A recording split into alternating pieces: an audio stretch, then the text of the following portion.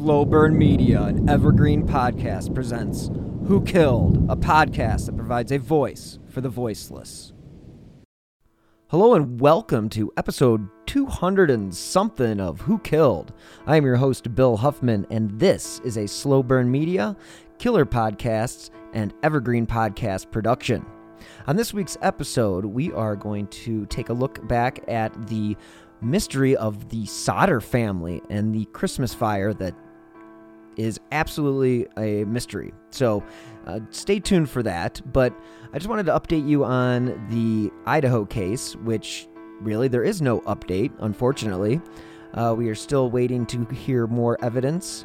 They have ruled out the white Hyundai Elantra that was discovered in Oregon.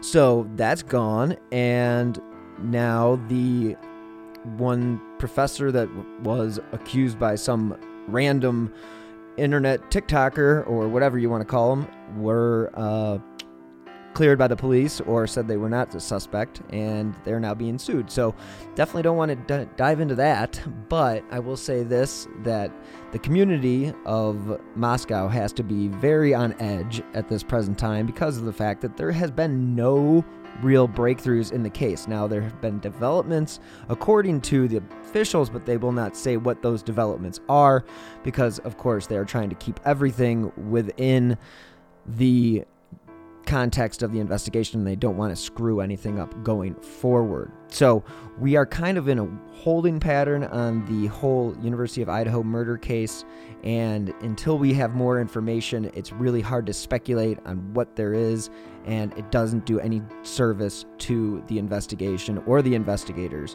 So I'm just going to leave it at that, and you guys can dive in if you want. I know there are a lot of amateur sleuths out there that are doing what they do, but sometimes that can be a bad thing. So be careful about what you put out there, and just remember that people have rights and you shouldn't just trample over them. So with that being said, let's jump into this wild and crazy mystery that happened many years ago, but still remains a mystery to this day. And that is the Sodder family Christmas fire. On this week's episode, we will take a look back at a mysterious fire in 1945 that broke out on Christmas Eve at the Sodder family home in West Virginia. One of my main sources for this story comes from an article written in the New York Post from 1975 detailing the strange circumstances surrounding this fire. George and Jenny Sodder were typically on the stricter side of things, but this was Christmas Eve after all, so they let their children stay up late. Now, the kids had received their presents earlier in the evening, so needless to say, they were excited and wanted to play with their new toys. Now, the parents went to bed approximately at 10:30 p.m. Now, reports vary on when this happened, but we'll say midnight. The phone rang and Mrs. Sodder answered it. There was a woman on the other end of the phone and said she must have had the wrong number. And then she heard people laughing in the background and had decided that it must have been a prank call. So Mrs. Sodder went back to bed.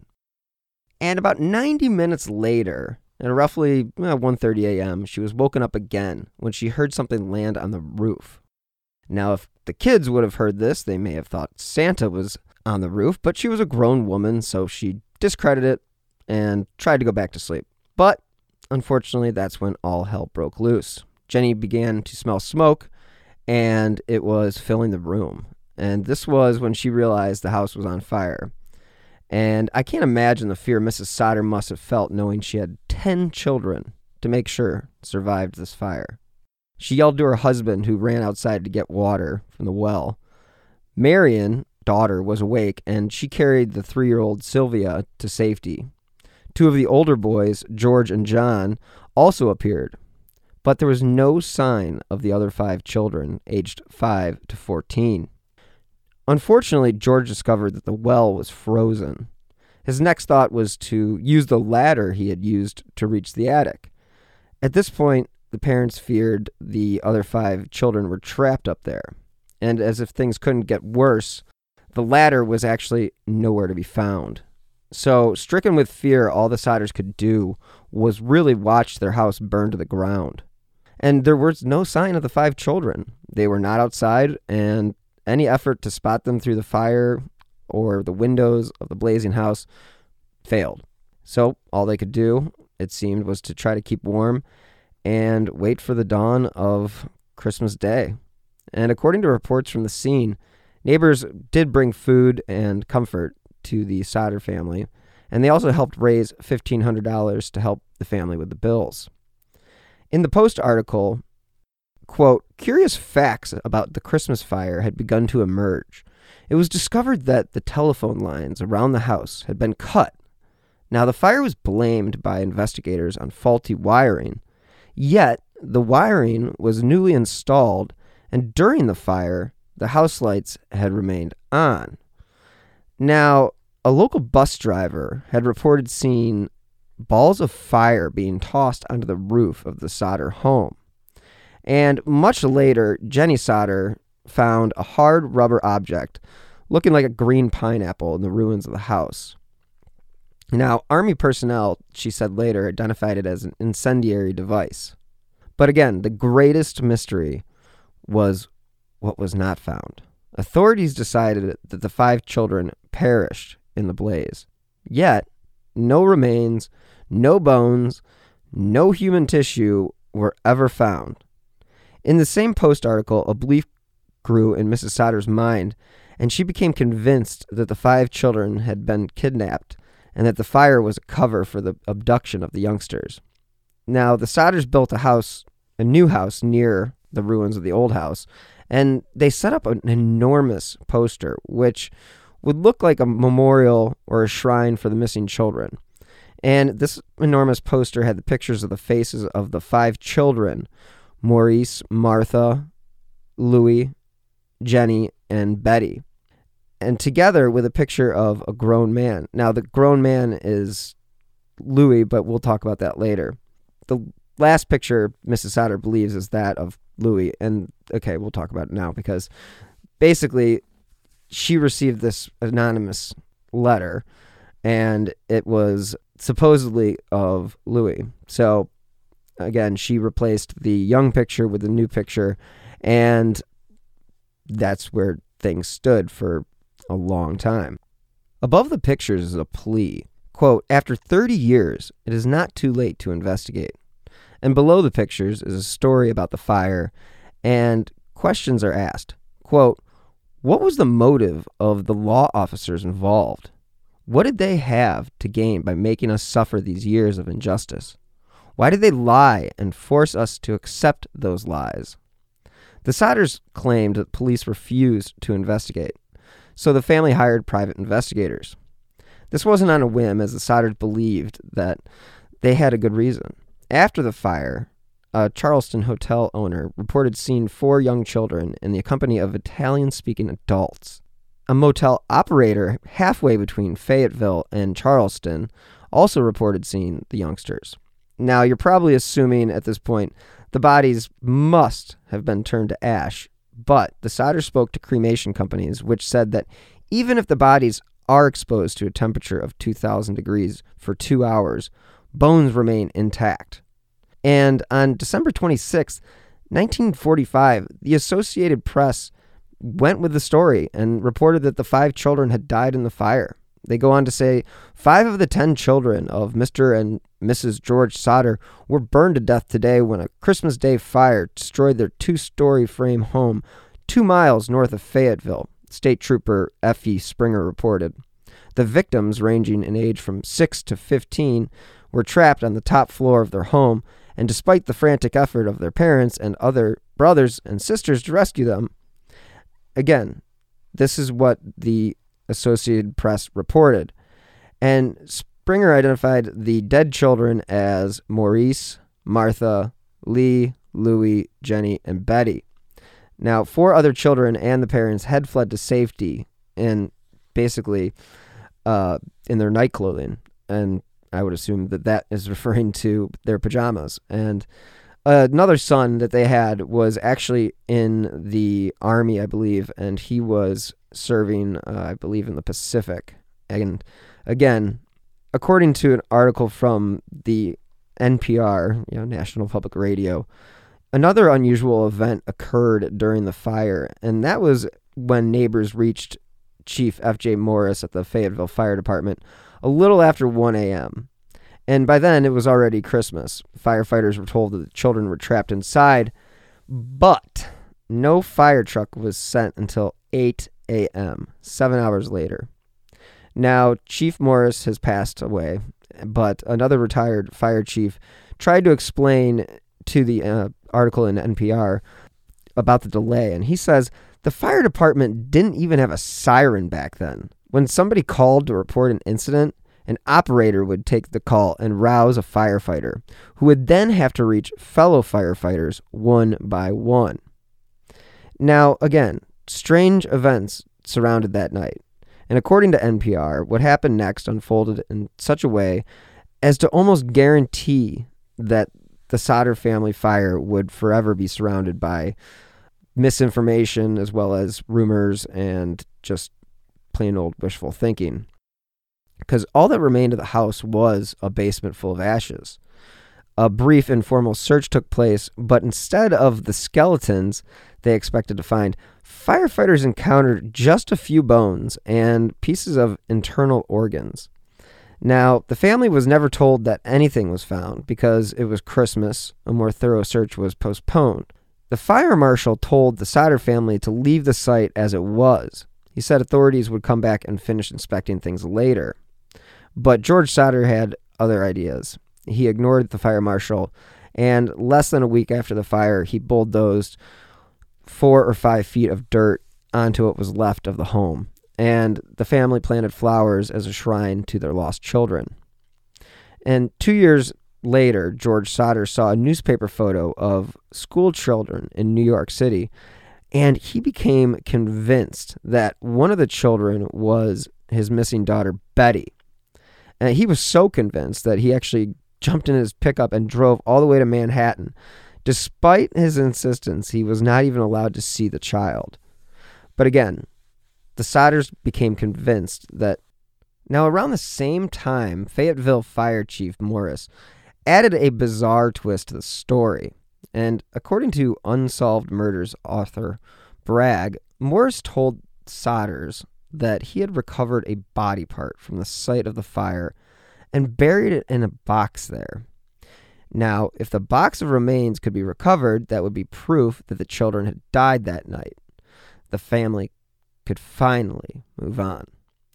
George Sodder and a private investigator asked Morris to show them where he'd buried the box. Quote, "They got together and dug up the box," Bragg said. Quote, "They took it to a funeral home and asked the person in charge there to open the box and examine the interior. And when he did open the box, what he found was what looked like a fresh beef liver. And again, never a good situation when you have a police chief that's basically, I guess, contaminating a crime scene or a potential crime scene by putting his own little twist on things. And I think that is not necessarily a professional way of going about an investigation. And during all this is when newspapers got a hold of this story. And that's when strangers began reporting that they'd seen the Sodder kids around the country.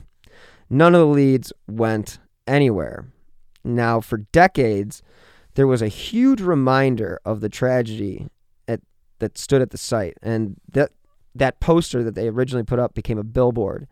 And the Sodders had purchased the billboard in 1952. And as I mentioned before, it featured black and white photographs of each of the missing children and an account of the fire. It also offered a $5,000 reward for information leading to the recovery of any or all of their children. Now, for years, people would pull over and walk up to the billboard. Quote, "When you walked up to that sign, you were looking right into the faces of the children," he says. The billboard actually fed new rumors. One of the rumors was that the children had been sold to an orphanage. The other was that they were taken to Italy. Some even suggested the mafia had somehow been involved. Despite no solid leads, the Sodder family held on to hope. And during the fire, no one had seen the children at the windows crying for help. And again, that's not unusual, though, according to West Virginia State Fire Marshal Sterling Lewis. He says that when young children feel heat and smell smoke, they're likely to hide. Quote, We find them under beds, we find them in closets, we find them crawled up in the bathtubs, Lewis says. Now, for the rest of his life, George Sodder traveled the country tracking down rumors of his missing kids.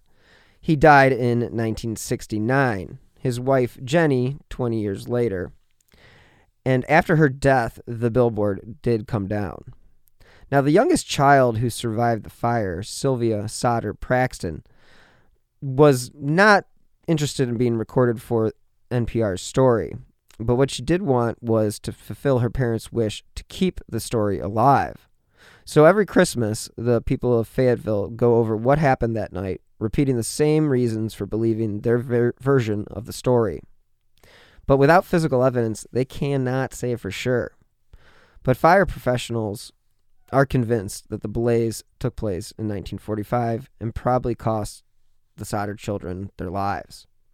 But for some reason, the children died 60 years ago, and again, there was no bones, no bodies. This is unusual, unfortunately, and a mystery because, for the family and many of the neighbors who grew up looking at the Sodder children and who firmly believe the children are still out there, this is a mystery that they're basically left hoping every Christmas that they'll come home. And again, the 5 children were sleeping in the second story, and all efforts to reach them were in vain. And witnesses even said that later testified they did not see any of the 5 children. And again, they didn't hear any screams. The fire chief and others searched the debris, but found no evidence of bones or burned flesh.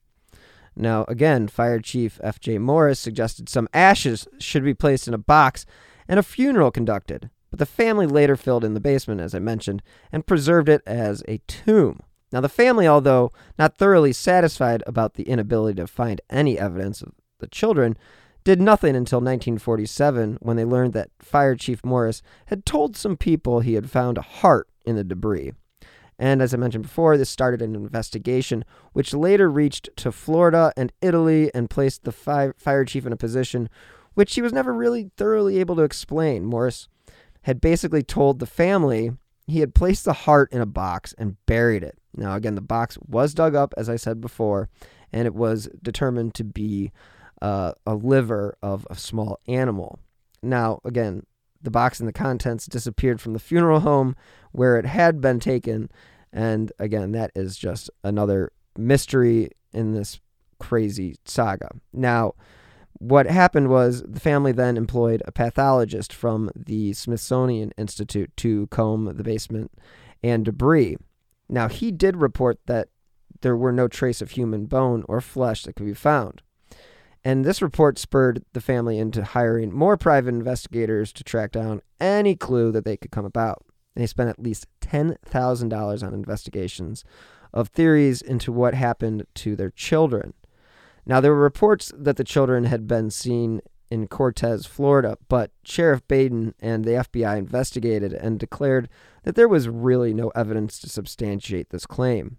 And the investigation around Cortez was kept alive by reports from a Tampa private detective agency employed by the Sodders, which kept reporting that it had strong evidence that the children were either in Cortez or had been there after the fire. The Sodders eventually forced 3 investigations in the state of West Virginia. In 1952, Colonel W.E. Burchett, director of the Public Safety of West Virginia, conducted the last hearing, taking testimony from 4 private investigators. After the hearing, Sodders declared the investigation would go on and asked Burchett, "On what basis do you form your opinion that the children perished in the fire?" And no one could give an answer. Investigators for the state and FBI have never been able to produce the slightest bit of evidence that the children actually died in the fire. The investigators were left to answer a question that had no answer. They couldn't find a reason why anyone would want to kidnap the children, and it also seems impossible that they could have run out of the house without waking other family members. And again, this was a small home, and 10 children, somebody would have woken up. Now, George Sodder was a contractor and a strip miner, And he was able to provide enough money for a family of 10. And again, they certainly weren't rich, but they didn't have any insurance on their children, so there really wasn't any reason there for them to commit any crimes. And the family did not appear to have any enemies which would either attempt to kidnap the children or burn down the house. Now, the assistant fire marshal for the state wrote in a report that it was impossible to determine the actual origin of the fire, despite before being blamed on electrical issues. And again, no motive or evidence of arson has been found, and no outstanding hazard is known which might have resulted in the accidental fire. And that's what the fire marshal wrote. And then the fire marshal also took the private investigators to task for hampering the investigation and accused them of stripping the Sodder family of money based on false leads. Disappointingly, a review of the reports sent to the family by the Tampa firm shows many misspelled words, exceptionally poor grammar, and very little factual evidence, although the reports constantly hold out hope that important discoveries are about to be made. When asked if the Sodder family are still hopeful that the children will be found, the family said yes, they are. The last I heard, they will never give up. And in a Daily News article from October 17th in 1976, they covered the case again. And according to the Daily News, in 1976, one of Mrs. Sodder's remaining sons, John, believes that somewhere in the case is an Italian connection. Now, Mrs. Sodder had been born in Troy, Italy, coming to the U.S. in 1905 at the age of 2. Her husband, who died in 1969, was born in Sardinia. He changed his name from Sadu to Sodder after arriving in America. Without much real evidence, John believes his brothers and sisters were taken to Italy. Now, supporting this theory is the report of Italian-speaking adults seen with the children after the fire. And as I mentioned before, a hotel employee said he saw adults showing hostility to a group of children. Now, the private investigators followed those slim leads mentioned earlier, and again, they ended up in Cortez, Florida, where they found people who claimed to have seen the youngsters a few months after the fire. Now, John Sodder believes the children were taken to Florida and from that state to Italy. Again, no evidence is available or exists. So Mrs. Sodder's remaining children all believe that the siblings were kidnapped. Quote, "We watched the fire level our house," said Marion, now Marion Crowder of Cleveland. Quote, "We thought at first the children had gotten trapped inside. But, I never smelled burning flesh. And they say you can smell burning flesh miles away," unquote. Now, George Sodder, who still lives near his mother, and in 1976 this was, quote, "We excavated and sifted thoroughly through everything, but we found nothing. My brothers and sisters didn't die in that fire." There was something else that came back to Mrs. Sodder after the fire. Quote, "A few months before, she had recalled a man who had parked his car across the road and had watched the Sodder children intently get off the bus. Quote, "I never said anything to him because it's none of my business of what people do off of my property," unquote. And again, she did not know this man and does not know if there was any connection, but she believes the kidnappers, if there were kidnappers, must have been familiar to the children. Quote, "If it was a stranger," she said, "the children would have screamed, but nobody heard any screams." So whatever the truth of the mystery, Jenny Sodder, 30 years later, remains determined to plumb its depths. "I'm going to keep on trying," she said. "I want this case reopened. I want my children back, or at least I want to let them know who their real mother is. I know they're alive." Again, this is 1976. As I mentioned before, there was a billboard that was purchased by the Sodder family in 1952, and that billboard stayed erected for nearly 4 decades. So anyone driving down Route 16 near Fayetteville, West Virginia, would actually see the billboard bearing the images of the children, all black and white photos. And again, this is 4 decades that this thing stood on the highway, and there is still no evidence about what happened to them. And according to the Smithsonian article, Fayetteville was and is a small town with a main street that doesn't run longer than 100 yards. And rumors always played a larger role in the case than evidence. No one even agreed on whether the children were dead or alive. And let's take a moment to hear from our sponsors. Welcome back. What everyone knew for certain was this. On the night before Christmas, 1945, George and Jenny Sodder and 9 of their 10 children went to sleep. And around 1 a.m., a fire broke out. George and Jenny and 4 of the children escaped, but the other 5 were never seen again. Again, his daughter Marion sprinted to a neighbor's home to call the Fayetteville Fire Department, but couldn't get any operator response. A neighbor who saw the blaze made a call from a nearby tavern, but again, no operator responded. But this neighbor then drove into town and tracked down the fire chief, F.J. Morris, who initiated Fayetteville's version of a fire alarm. As I mentioned before, a quote-unquote phone tree system, whereby one firefighter phoned another who phoned another. The fire department was only 2.5 miles away, but as I mentioned in the first part of this episode, the crew didn't arrive until 8 a.m., by which point the Sodder's home had been reduced to a smoking pile of rubble. Now, George and Jenny assumed that the 5 of their children were dead, as I mentioned before, but again, and that brief search on Christmas Day turned up no remains. Now, again, the chief of the fire department, Chief Morris, suggested that the blaze had been hot enough to completely cremate the bodies, and a state police inspector combed the rubble and made the controversial decision where he attributed the fire to faulty wiring. And then that's when the coroner issued 5 death certificates just before the new year, attributing the causes of death as fire or suffocation.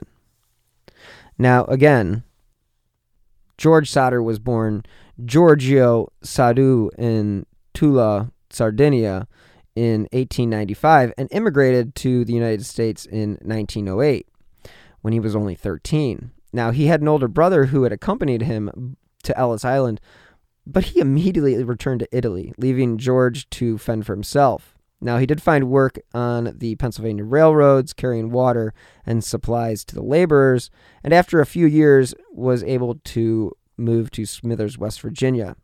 Smart and ambitious, he first worked as a driver and then launched his own trucking company, hauling dirt for construction and later freight and coal. And one day he walked into a local store called The Music Box and met the owner's daughter. And this was Jenny Cipriani, who had come over from Italy when she was 3. Now, again, this is how they met. And it's interesting that they're both Italian and the kids are convinced that this has some connection to the mafia or Italy or some wild conspiracy. So, I mean, you can see where they can spin these tales, but again, Occam's razor, we're going to always fall back on, and that is the most likely conclusion is the conclusion. And again, I'm not one to argue with the Sodders, though, and so they actually had 10 children between 1923 and 1943. That is insane. And, you know, they did settle in Fayetteville, West Virginia, which was an Appalachian town, which was small but active and had an Italian immigrant community. Now, the Sodders were said by one county magistrate, quote, one of the most respected middle-class families around, unquote. And this is all in the Smithsonian article about the Sodder family fire. And that was a great resource for this episode. And George held strong opinions about everything from business to current events and politics, but was, for some reason, reticent to talk about his youth. He never explained what happened back in Italy to make him want to leave. But again, America was kind of the hot place to be. So the Sodders as I mentioned before, had planted flowers across the space where their house had stood and began to stitch together a series of odd moments leading up to the fire. And again, this is where that stranger who appeared at the home a few months earlier and back in the fall asking about hauling work. He meandered to the back of the house, pointed to two separate fuse boxes and said, quote, "This is going to cause a fire someday," unquote. Strange, George thought, especially since he had just had the wiring checked by the local power company, which pronounced it fine in working condition. And around the same time, another man tried to sell the family life insurance and became irate when George declined. Quote, "Your goddamn house is going to go up in smoke," he warned, and, quote, "your children are going to be destroyed. You are going to be paid for the dirty remarks you have been making about Mussolini," unquote.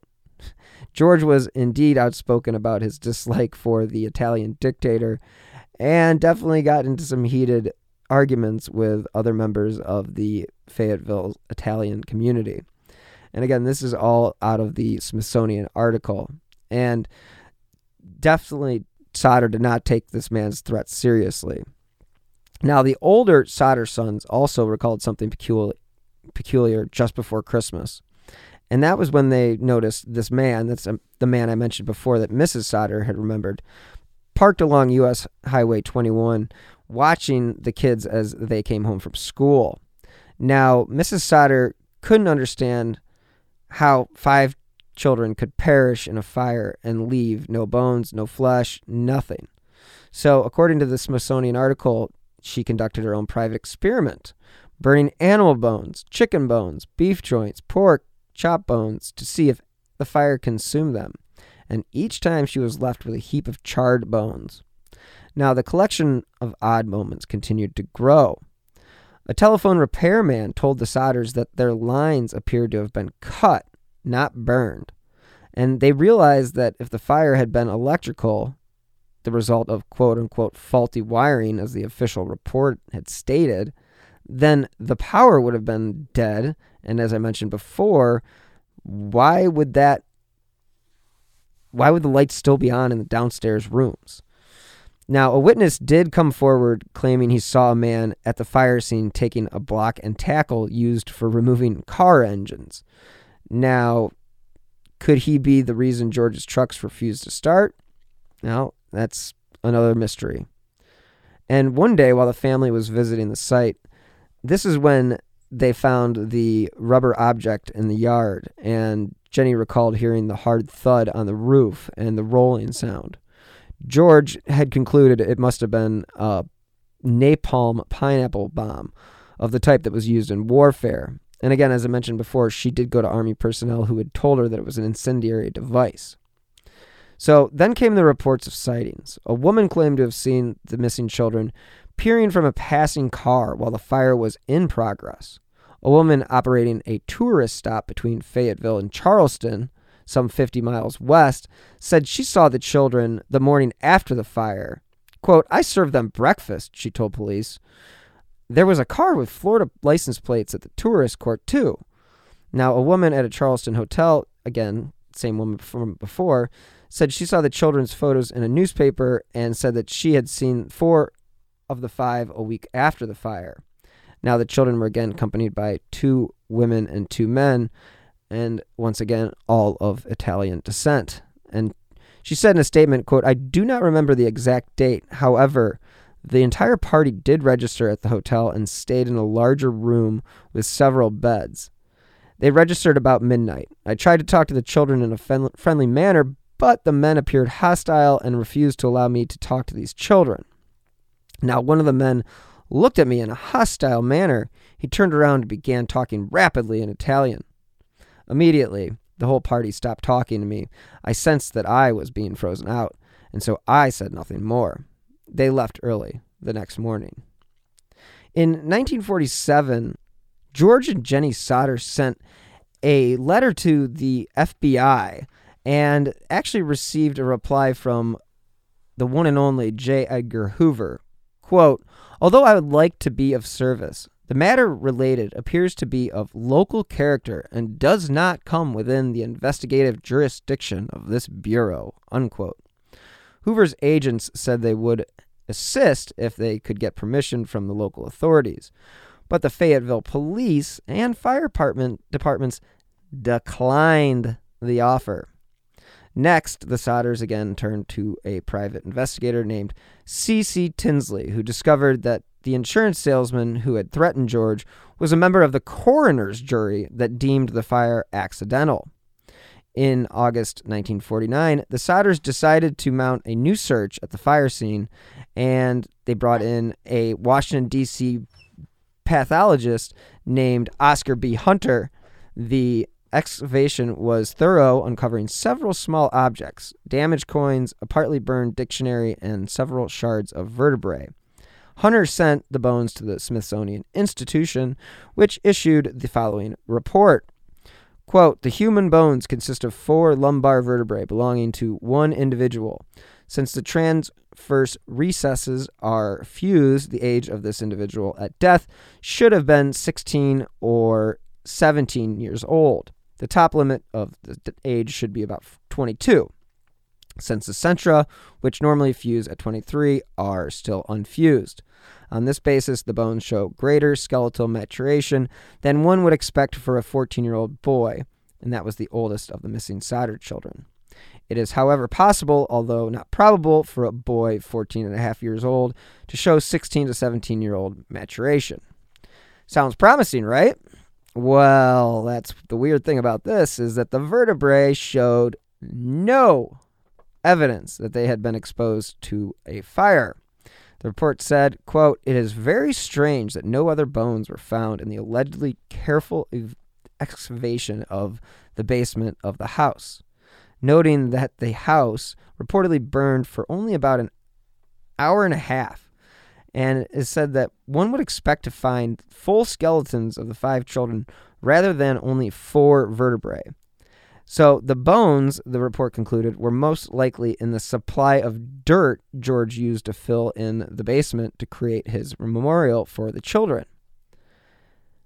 Now, the Smithsonian report goes on, and it prompted 2 hearings at the Capitol in Charleston, after which Governor Oakey L. Patterson and State Police Superintendent W.E. Burchett told the Sodders their search was hopeless and declared the case closed.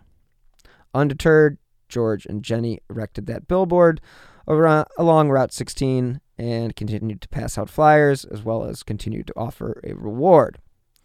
Now, again, as I mentioned earlier, a letter arrived from a woman in St. Louis saying the oldest girl, Martha, was in a convent there. And another tip came from Texas, where a patron in a bar overheard an incriminating conversation about a long ago Christmas Eve fire in West Virginia. Then someone in Florida claimed that children were staying with a distant relative of Jenny's. Now, George, as I mentioned before, traveled the country to investigate each and every lead and never returned home with any answers. Now, in 1968, it was 20 years after the fire, Jenny went to get the mail and found an envelope addressed only to her. Now, this is what I mentioned earlier in the episode about Louis. It was postmarked in Kentucky but had no return address. Inside was a photo of a man in his mid-20s. On its flip side, a cryptic handwritten note read, "Louis Sodder, I love brother Frankie." She and George couldn't deny the resemblance to their Louis, who was 9 at the time of the fire. Beyond the obvious similarities, dark curly hair, dark brown eyes, they had the same straight, strong nose, the same upward tilt of the left eyebrow. As they were desperate for answers, the Sodders once again hired private detectives and sent him to Kentucky. But like the investigators in Tampa, the Sodders actually never heard from him again and basically were ripped off. Now, the Sodders feared that if they had published the letter or the name of the town on the postmark, that actually might harm their son. So instead, they amended the billboard to include that updated picture of Louis and hung an enlarged version over the fireplace. Quote, "Time is running out for us. George said in an interview, "But we only want to know if they did die in the fire. We want to be convinced. Otherwise, we want to know what happened to them." Unfortunately, he died just a year later, and they were still hoping for a break in the case. So Jenny was now a widow, and she erected a fence around her property and began adding rooms to her home, building layer after layer between her and the outside world. And since the fire, she had exclusively worn black as a sign of mourning and continued to do so until her own death in 1989. And this is when the billboard finally came down. Her children and grandchildren continued the investigation and came up with their own theories of their own. One theory, the local mafia had tried to recruit him and he declined. Another theory is they tried to extort money from him and that he refused. Another possibility, the children were kidnapped by someone they knew, someone who burst into the unlocked front door, told them about the fire, and offered to take them someplace safe. Now, they might not have survived that night. If they had, and if they lived for decades, if it really was Lewis in that photograph, they never contacted their parents. And that's just odd. So the youngest and the last surviving Sodder child, Sylvia, doesn't believe her siblings perished in the fire. And, she does go on crime sleuthing websites every once in a while to see if there's any information or updates on the case. Now, she was only 2 years old when the fire broke out, but she'll never forget the sight of her father bleeding and the terrible, terrible screams that she heard that night. And again, the thing about this case that is so mysterious is the fact that it's not a murder. It's not a murder mystery. It's not a whodunit. It's a, where the hell are these kids? And what happened on Christmas Eve in 1945 in Fayetteville, West Virginia? I mean, this is an absolute mystery. And the fact that these 5 kids were never, ever seen again and the sightings were never confirmed, I'm left to believe that they probably did die in the fire. But again, it doesn't explain why there isn't any evidence about their bodies being there. I mean, like I mentioned throughout this episode, a body needs to reach a certain temperature for it to be cremated. And again, there's no way this fire reached that temperature. And even the experts said that there would at least be leftover bone. And even anybody who's dealt with cremation, whether it be a pet or a loved one or whatever, knows that it's not just ash. There is more in that box than just ash. So we here in the true crime podcasting world, we look at this story and we look at it with skeptical eyes because it sounds like these kids were probably kidnapped or killed or something along those lines. But why? We have no reason to suspect why. And who? We have no idea who. So on this Christmas Day, 2020, I wanted to leave you guys with a story that basically wasn't about all doom and gloom, but was more of a mysterious unknown. And again, where are the 5 Sodder children? Where are the 5 Sodder family children? I mean, that is the bottom line.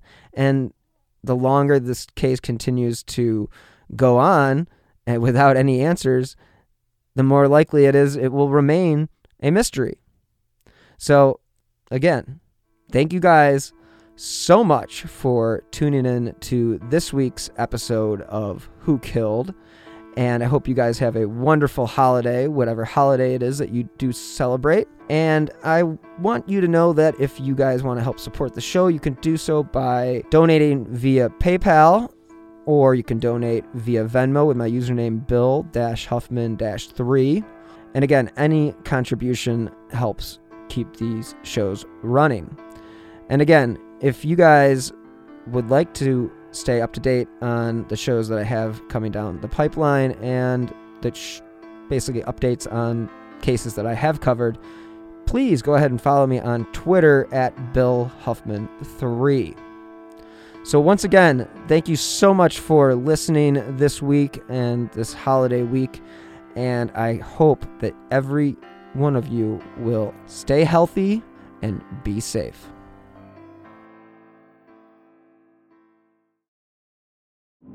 True terrors of horror, bizarre happenings, unexplainable events. On our podcast, Disturbed, terror takes center stage. Each episode is a journey into the darkest corners of human existence, delving into bone-chilling tales of kidnappings, serial killers, maniacs, and the very essence of your worst nightmares coming to life on this weekly true horror show. Disturbed is not for the faint of heart. It's an exploration of real, unadulterated horror sourced from everyday people. Each episode is a descent into the macabre, where we narrate stories that will leave you on the edge of your seat and crawling in your skin.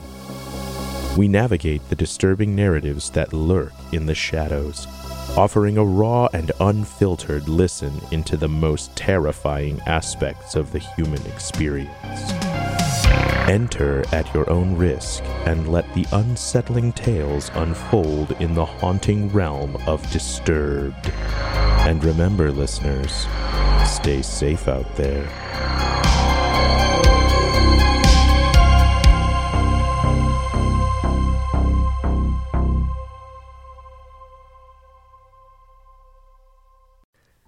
From DNA testing to the Dixie Mafia, Crime Capsule brings you new stories of true crime in American history. I'm your host, Benjamin Morris. Join us for exclusive interviews with authors from Arcadia Publishing, writing the hottest books on the most chilling stories of our country's past. You can find us wherever you get your favorite podcasts or on evergreenpodcasts.com. Crime Capsule. History so interesting, it's criminal.